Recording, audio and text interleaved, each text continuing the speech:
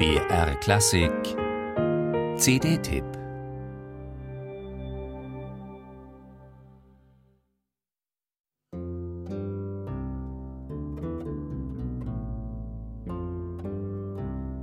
Stato lì come dei affari, via ma stato lì di rose ne affari, di rose ne affari, di rose ne affari, no bello giardini. Was macht einen guten Popsong aus? Ein markanter Rhythmus, eine eingängige Basslinie und eine Melodie, die im Ohr haften bleibt. Eine leidenschaftliche Singstimme und ein Text, der die Menschen aus ihrem Alltag heraushebt.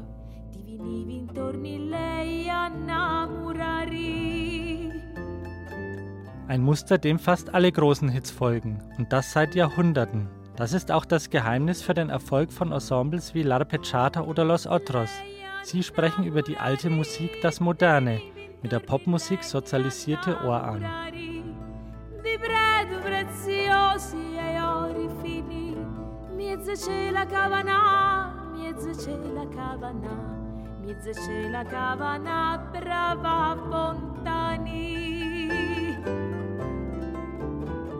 Wegbereiter dieser Richtung, manchmal aus Verlegenheit als Crossover tituliert, ist das Ensemble Oni Wytars, Schweizerdeutsch für Ohne Weiteres. Seit 1983 pendelt es zwischen Kunst und Populärmusik verschiedener Epochen, aus der Überzeugung heraus, dass die Wurzeln der Musikfolklore im Mittelmeerraum bis ins 15. und 16. Jahrhundert zurückreichen. Freilich ist der mediterrane Klangkosmos aus überlieferten Melodien und Improvisationen, traditionellen Gesangstechniken und historischen Instrumenten weniger Rekonstruktion als Konstrukt, das bewusst mit unseren modernen Hörgewohnheiten spielt, aber eben so mitreißend, dass man spürt, wie nah der Wahnsinn der Tarantella der Beatlemania steht.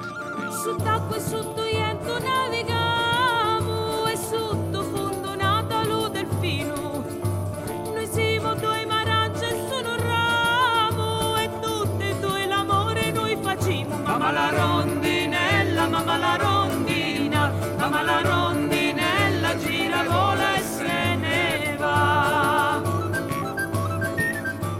Auf seiner neuen CD widmet sich das Ensemble Oni Wytars dem mediterranen Liebesgesang, Cantar d'amore, aus Renaissance und mündlich tradierter Folklore. Der Gefahr, nur noch substanzlos im allgegenwärtigen Crossover-Strom mitzuschwimmen, begegnen die Musiker durch ihre ausdifferenzierten und subtilen Interpretationen.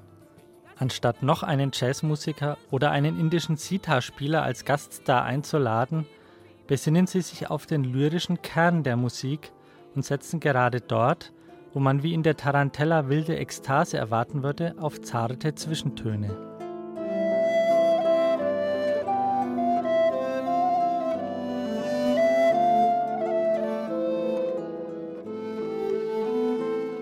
Denn das Gegengift zum Tarantella-Wahnsinn, so die freie Übersetzung des Titels Antidotum Tarantulae, liegt für Oni Wytars eher in der Innerlichkeit der Klänge als in einer weiteren Steigerung der Ekstase.